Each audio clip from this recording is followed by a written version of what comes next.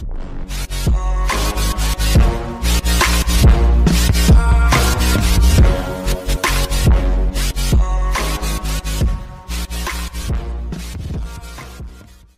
ora. Welcome to Conversations with Wahine, brought to you by the Wellington branch of the National Council of Women, New Zealand.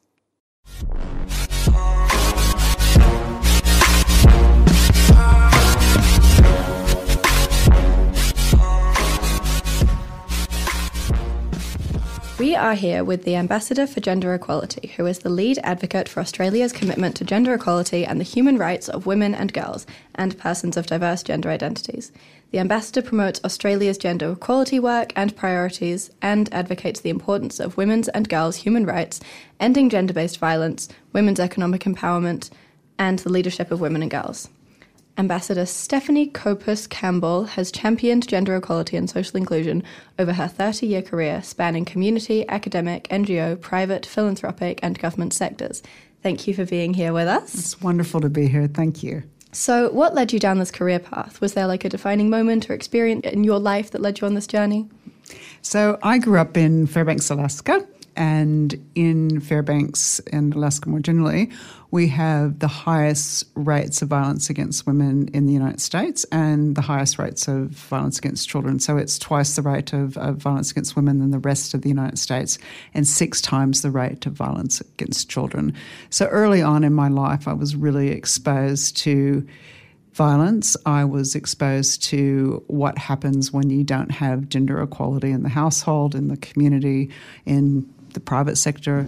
And I was really determined at a young age to address these issues. So I can say that for most of my life, and certainly all of my adult life, I've been very focused on gender equality. I was really fortunate early in my career to work across the Pacific and Papua New Guinea, and I met so many inspirational women who were doing incredible things. I remember once in Papua New Guinea meeting this midwife who had no electricity, no running water, and she was on call 24/7, 7 days a week. She was the only midwife in a country that has one of the highest rates of maternal death in the region.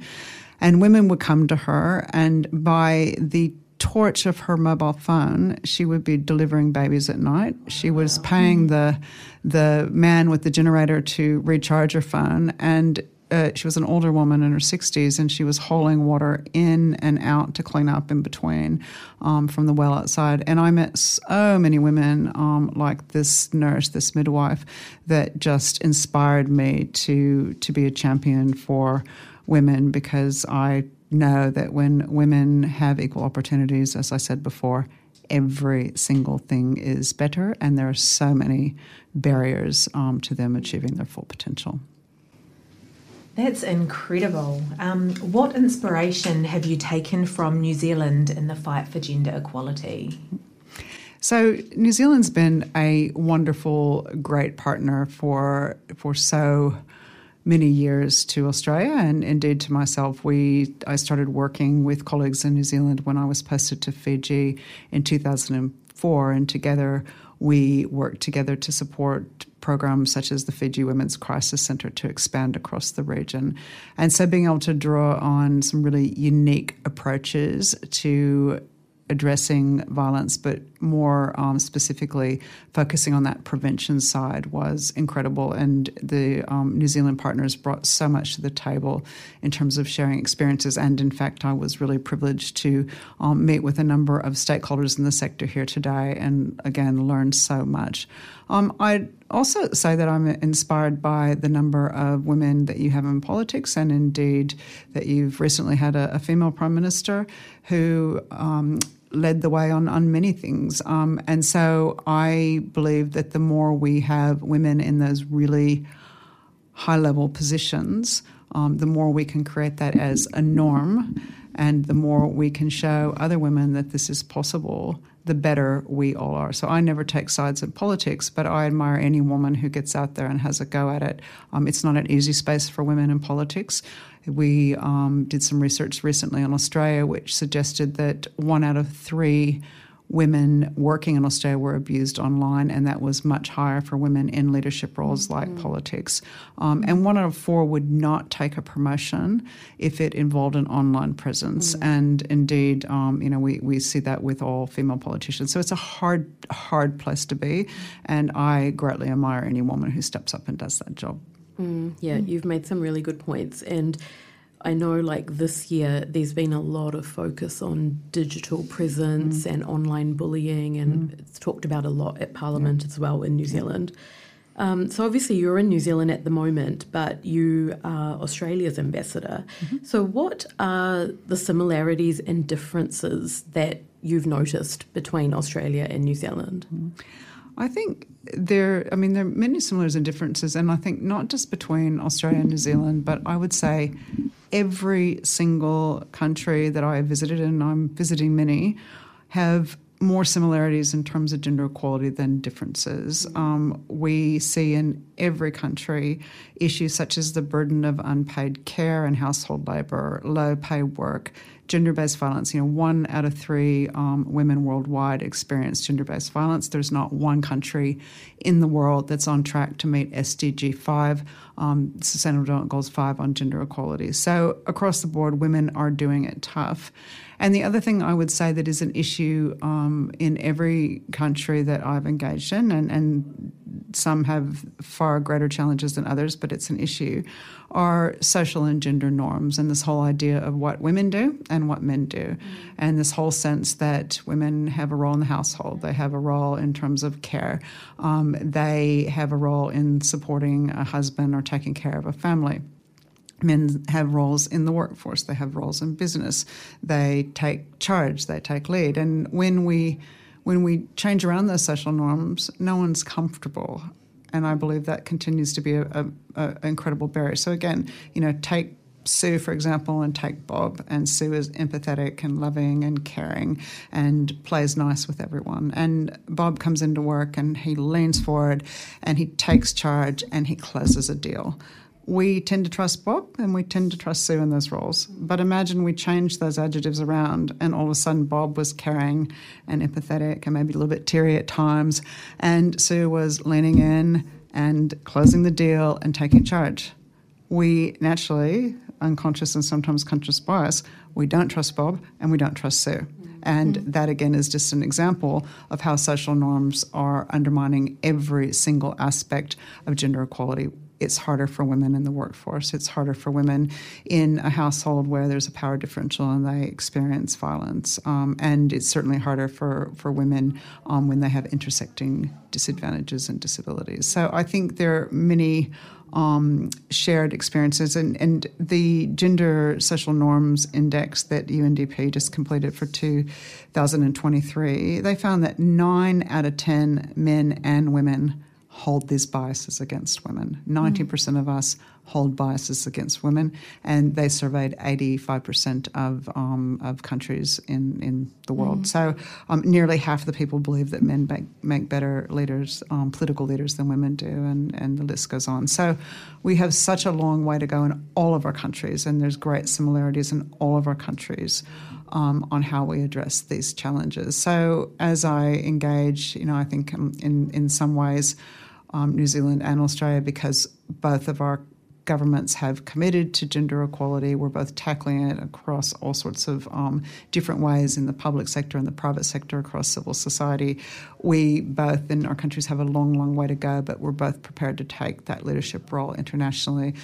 I believe that as such, we have a lot in common, and I can easily sit down and speak to any colleague about this in a way that we have a shared understanding. Yeah, so true. I mean, you're making some really interesting points about the way women are treated and the expectations that are sort of placed. I mean, what have you observed about differences? Because while these cultural expectations are always sort of there, culture and society can vary so much around the world. So what sort of differences have you observed globally when you're discussing gender equality? Yeah.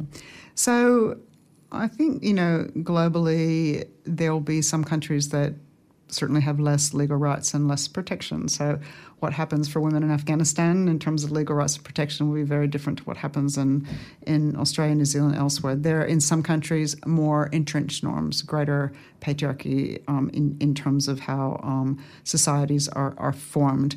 There will be, in some countries, weaker civil society and grassroots movements, which is so incredibly important to ensuring progress in gender equality. It may be harder to address and easier to excuse issues such as child marriage or domestic violence or female genital mutilation in some countries than others. So I think there's some fundamental challenges depending on the way in which social norms have evolved, the way in which women have experienced power differentials that may be greater or weaker in certain countries and certain situations. But as I said before, all of our countries experience these issues. Mm. And I might also add, none of us can rest on our laurels because it can change overnight. Yeah. So how do you see the fight for gender equality intersecting with the fight for Indigenous rights and respect for the Indigenous culture? Yeah. So the first thing I would note is that gender equality and Indigenous rights are rooted in the same principle, which is every single person should have every single opportunity to meet their full potential, regardless of their gender, regardless of their ethnicity, regardless of their age. I mean, basic, universal human rights. And when we lose traction on one fundamental right, every single right is at risk. Every single one. Fundamentally, if you see, like we're seeing in parts of the world at the moment, gender equality slip back, I can tell you right now, you look at it and you are seeing other rights which are slipping. It is a red flag that there is a serious problem. So in addressing both of these issues, we're addressing fundamental human rights, and that's essential and it's important. But if we also look at these issues, and I was in the most incredible conversation recently where there was myself, there was another woman in the room that was working in the private sector, there was an Indigenous woman, and there was a LGBTQI plus woman, and they were talking about their experiences being women. And the one kind of white woman was there. She was at work, and every day she'd go in, she was just so frustrated. I get there, I talk at the table, the men don't listen to me. I say it again. Then some other guy comes and says it and mansplains me, and it's just so frustrating. And the Indigenous woman said, yeah, I get that. I have that experience every single day too. But I have the experience of walking in with my colour of the skin, with people making these assumptions about me that just completely aren't true, with an intergenerational trauma based on what's happened to my people over, generation after generation after generation. I have all of these things and more that I have to think about when I walk into work. And so it's these intersecting disadvantages that we always have to pay attention to. And I was in Fiji recently speaking to the disability community, and this very lovely man who was living with a disability said, I like the whole idea of thinking about gender and inclusion and addressing disability within that. But when we pull all that together and we put gender as part of social inclusion and diversity, gender automatically becomes prioritised. We think about women, and we also often think about white women. We lose traction in what we need to have in terms of a voice for our own rights, in terms of those living with disability. And so I think with that intersecting space, none of these issues should trump the other, and we need to give them each their equal attention, and we need to understand deeply what people face with intersecting disabilities and intersecting disadvantages. And I think that that's a key point when we're thinking about that in our Indigenous space as well, our First Nations space. Mm. Yeah. So we're also now living in an age where different gender identification is ever evolving and is only going to be more and more in the future. So how has that affected the landscape of your role? Yeah.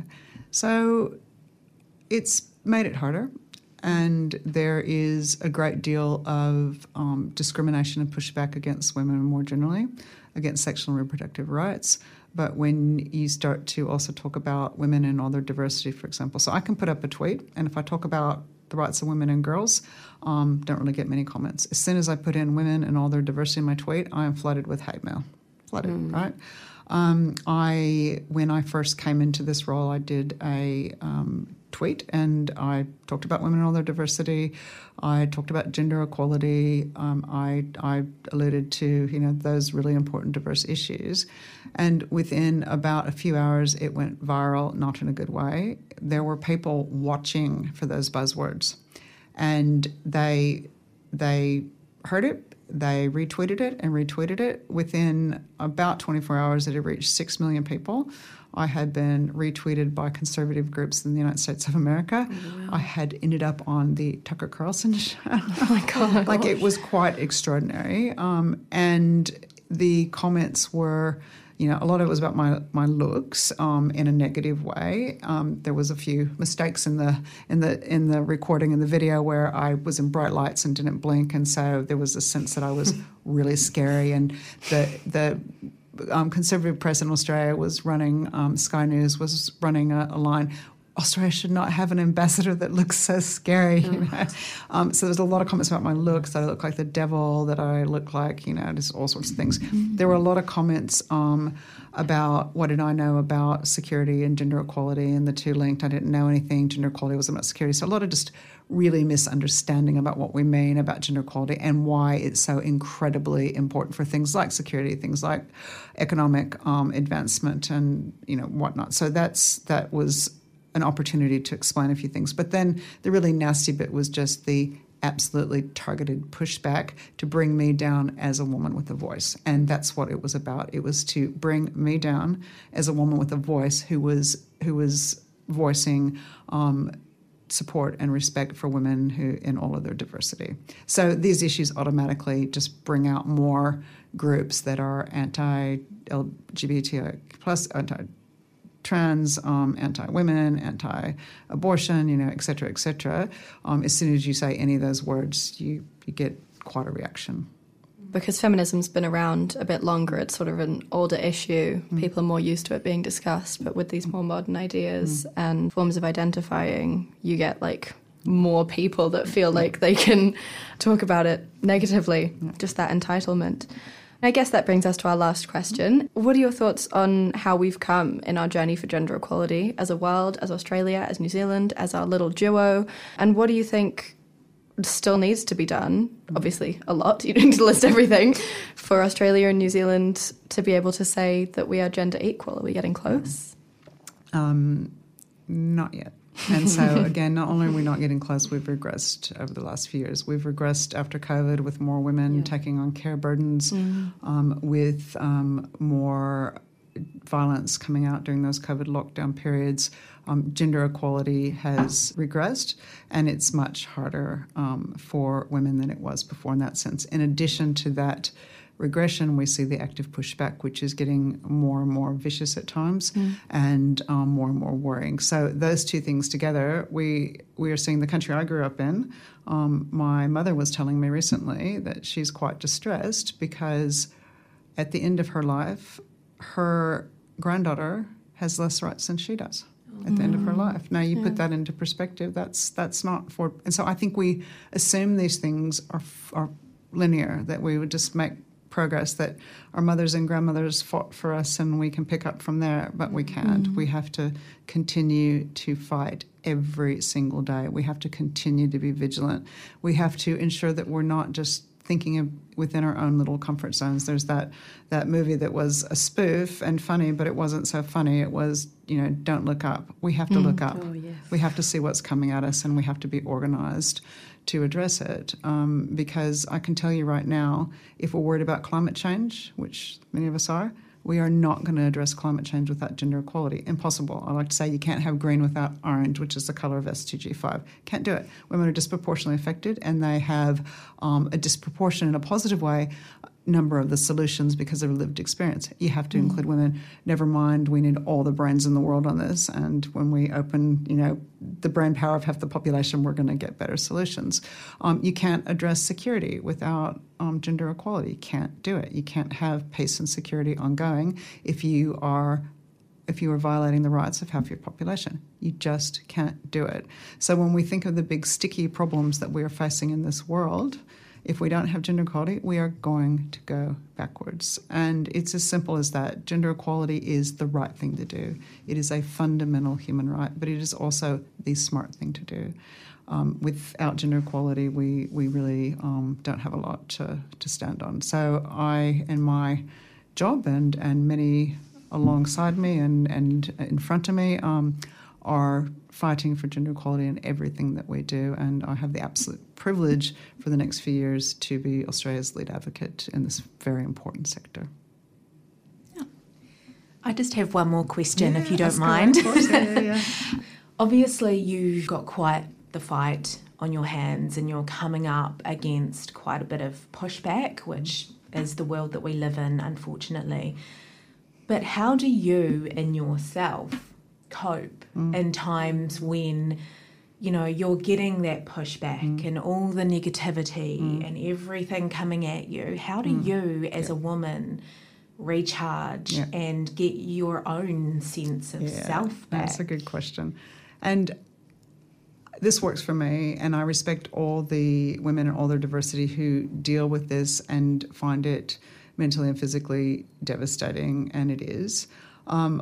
I have learned a few things early on. So one is I immediately in any situation find my power over it. So I'll give you just a quick example. A number of years ago, I was out running and I was attacked. I was knocked to the ground. This person had very bad intentions. It wasn't just to rob me. And he was pulling me off into the bushes. I fought like a mad person. I scratched, I screamed, I kicked, I bit, I did everything I could. I had so much force. I'm not a huge woman, but I had so much force that I knocked him off of me and got up and knocked my running shoe off somehow. That's how much force I had. And so afterwards, everyone was saying, you're going to have PTSD, you're going to have nightmares, you're going to need some psychological counseling. I actually think I'm fine. And anyway, kind of move on and fast forward a little while. And I was living in Papua New Guinea, and I was posting a lot through a corporate Facebook page. And I don't normally use Facebook, but anyway, I started doing this professionally. And this guy that I went to high school with actually found me online, and he just started texting me, or writing me over whatever the Facebook communication is. And I was driving to the airport, so I saw it come through. I thought, I haven't seen you since high school, so I just sent a note back and said, yeah, great, what are you up to? And he sent me a note back. And so I put my phone, I was heading to the airport. I get to the airport, and there's this whole string of messages that ended with a naked picture of himself. Oh. And I felt disgusted. I just felt horrible. I called my daughter, who lives in Melbourne, and I said, she's in her 20s. I said, I just got this guy just sent me a picture. She said, Mum, you got a dick pic. I said, what? Did you get these? She said, yeah, just ignore it. I said, I can't ignore it. He's living in my head. You know him. I can't ignore it. And so I flew home, and my husband picked me up, and we were talking, and I said, I don't know what to do about this. I feel sick to my stomach. I don't think I could sleep tonight. I said, I don't understand it, because when this happened to me, when I was knocked down, it was attempted rape, I was okay. And now this is happening. He said, Steph, you have no power over it. He's in your head. He got in there without permission. Yeah. He said, it may not lead to anything, but turn him in. And he worked at the university, because on his Facebook, stupidly put where he worked. So I made a complaint to the university, and then it kind of got carried through. And anyway, so that I was able to come in. So when this happened with me, with all the horrible things online, I immediately knew I have to get power of the situation. Yeah. How am I going to do it? And I just decided, I'm not gonna read it. I read enough to kind of know what was happening. I'm gonna make light of it. And I think one of the first speeches I gave after it was, ladies and gentlemen, it's wonderful to be here. I recognize our traditional landowners, and I'd like to thank Donald Trump Jr. And I said, what? And I said, well, he retweeted this, that then got retweeted and retweeted, and I now have this incredible platform to get my message across. Because the next day I went on radio, the next day I was able, there's some positive things in the press. I got ears perking up when I started talking about, and so it just gave me power over these people who were retweeting it and saying really horrible things about me. Now, that doesn't work for everyone, and I respect that this, after that happened to me, I had so many people contact me and say, I have so much stress from this, I can't eat, I can't sleep, my husband's beating me up at home because he's embarrassed, I get. So that was my thing. I also really take a lot of time for self-care. I say to all women that the analogy I like to use is when you're on the airplane, you put on the oxygen mask first before you help others. My self-care, and I'll just tell you, Kate knows what's coming, I am a wildlife carer. So when I'm home, I take care of little tiny creatures. So I take care of possums and little microbats and wombats, and I just give them love and rehabilitation, and then hopefully eventually let them back into the wild. And for me, that is just the most amazing self-care. And I also do a lot of meditation. So for me, I've learned over many years, particularly working in the violence against women space, you need to really support yourself and take that self-care seriously. So that's kind of helped me in this space with a lot of pretty challenging things that we engage in as well. Thank you. Yeah, that's such an amazing point. I love the idea that it's not one thing, it's just the idea of gaining power of the situation, and that varies depending on the situation, because of course your response should vary depending on what's coming towards you, because it's always different things, but being able to maintain that within yourself, I think is really good. So just before we finish up, if our listeners want to find out more about you or follow you on Instagram or anything like that, if you have Instagram, how can they do this? So I'm an avid myself LinkedIn user, because it's a safe space to be in a comfortable space. So certainly Stephanie Copus Campbell on LinkedIn, and similarly my office runs a tweet that I post various impressions when I travel, and will indeed do one on my trip to New Zealand. Nice. Thank you so much for your time pleasure. today. That's and amazing. I know you're here on a very short trip, so it means a lot to us that you set aside the time to come here. Thank you. Hope the rest of your trip goes really well. Thank you very much. It's been a pleasure to be here. Thank you.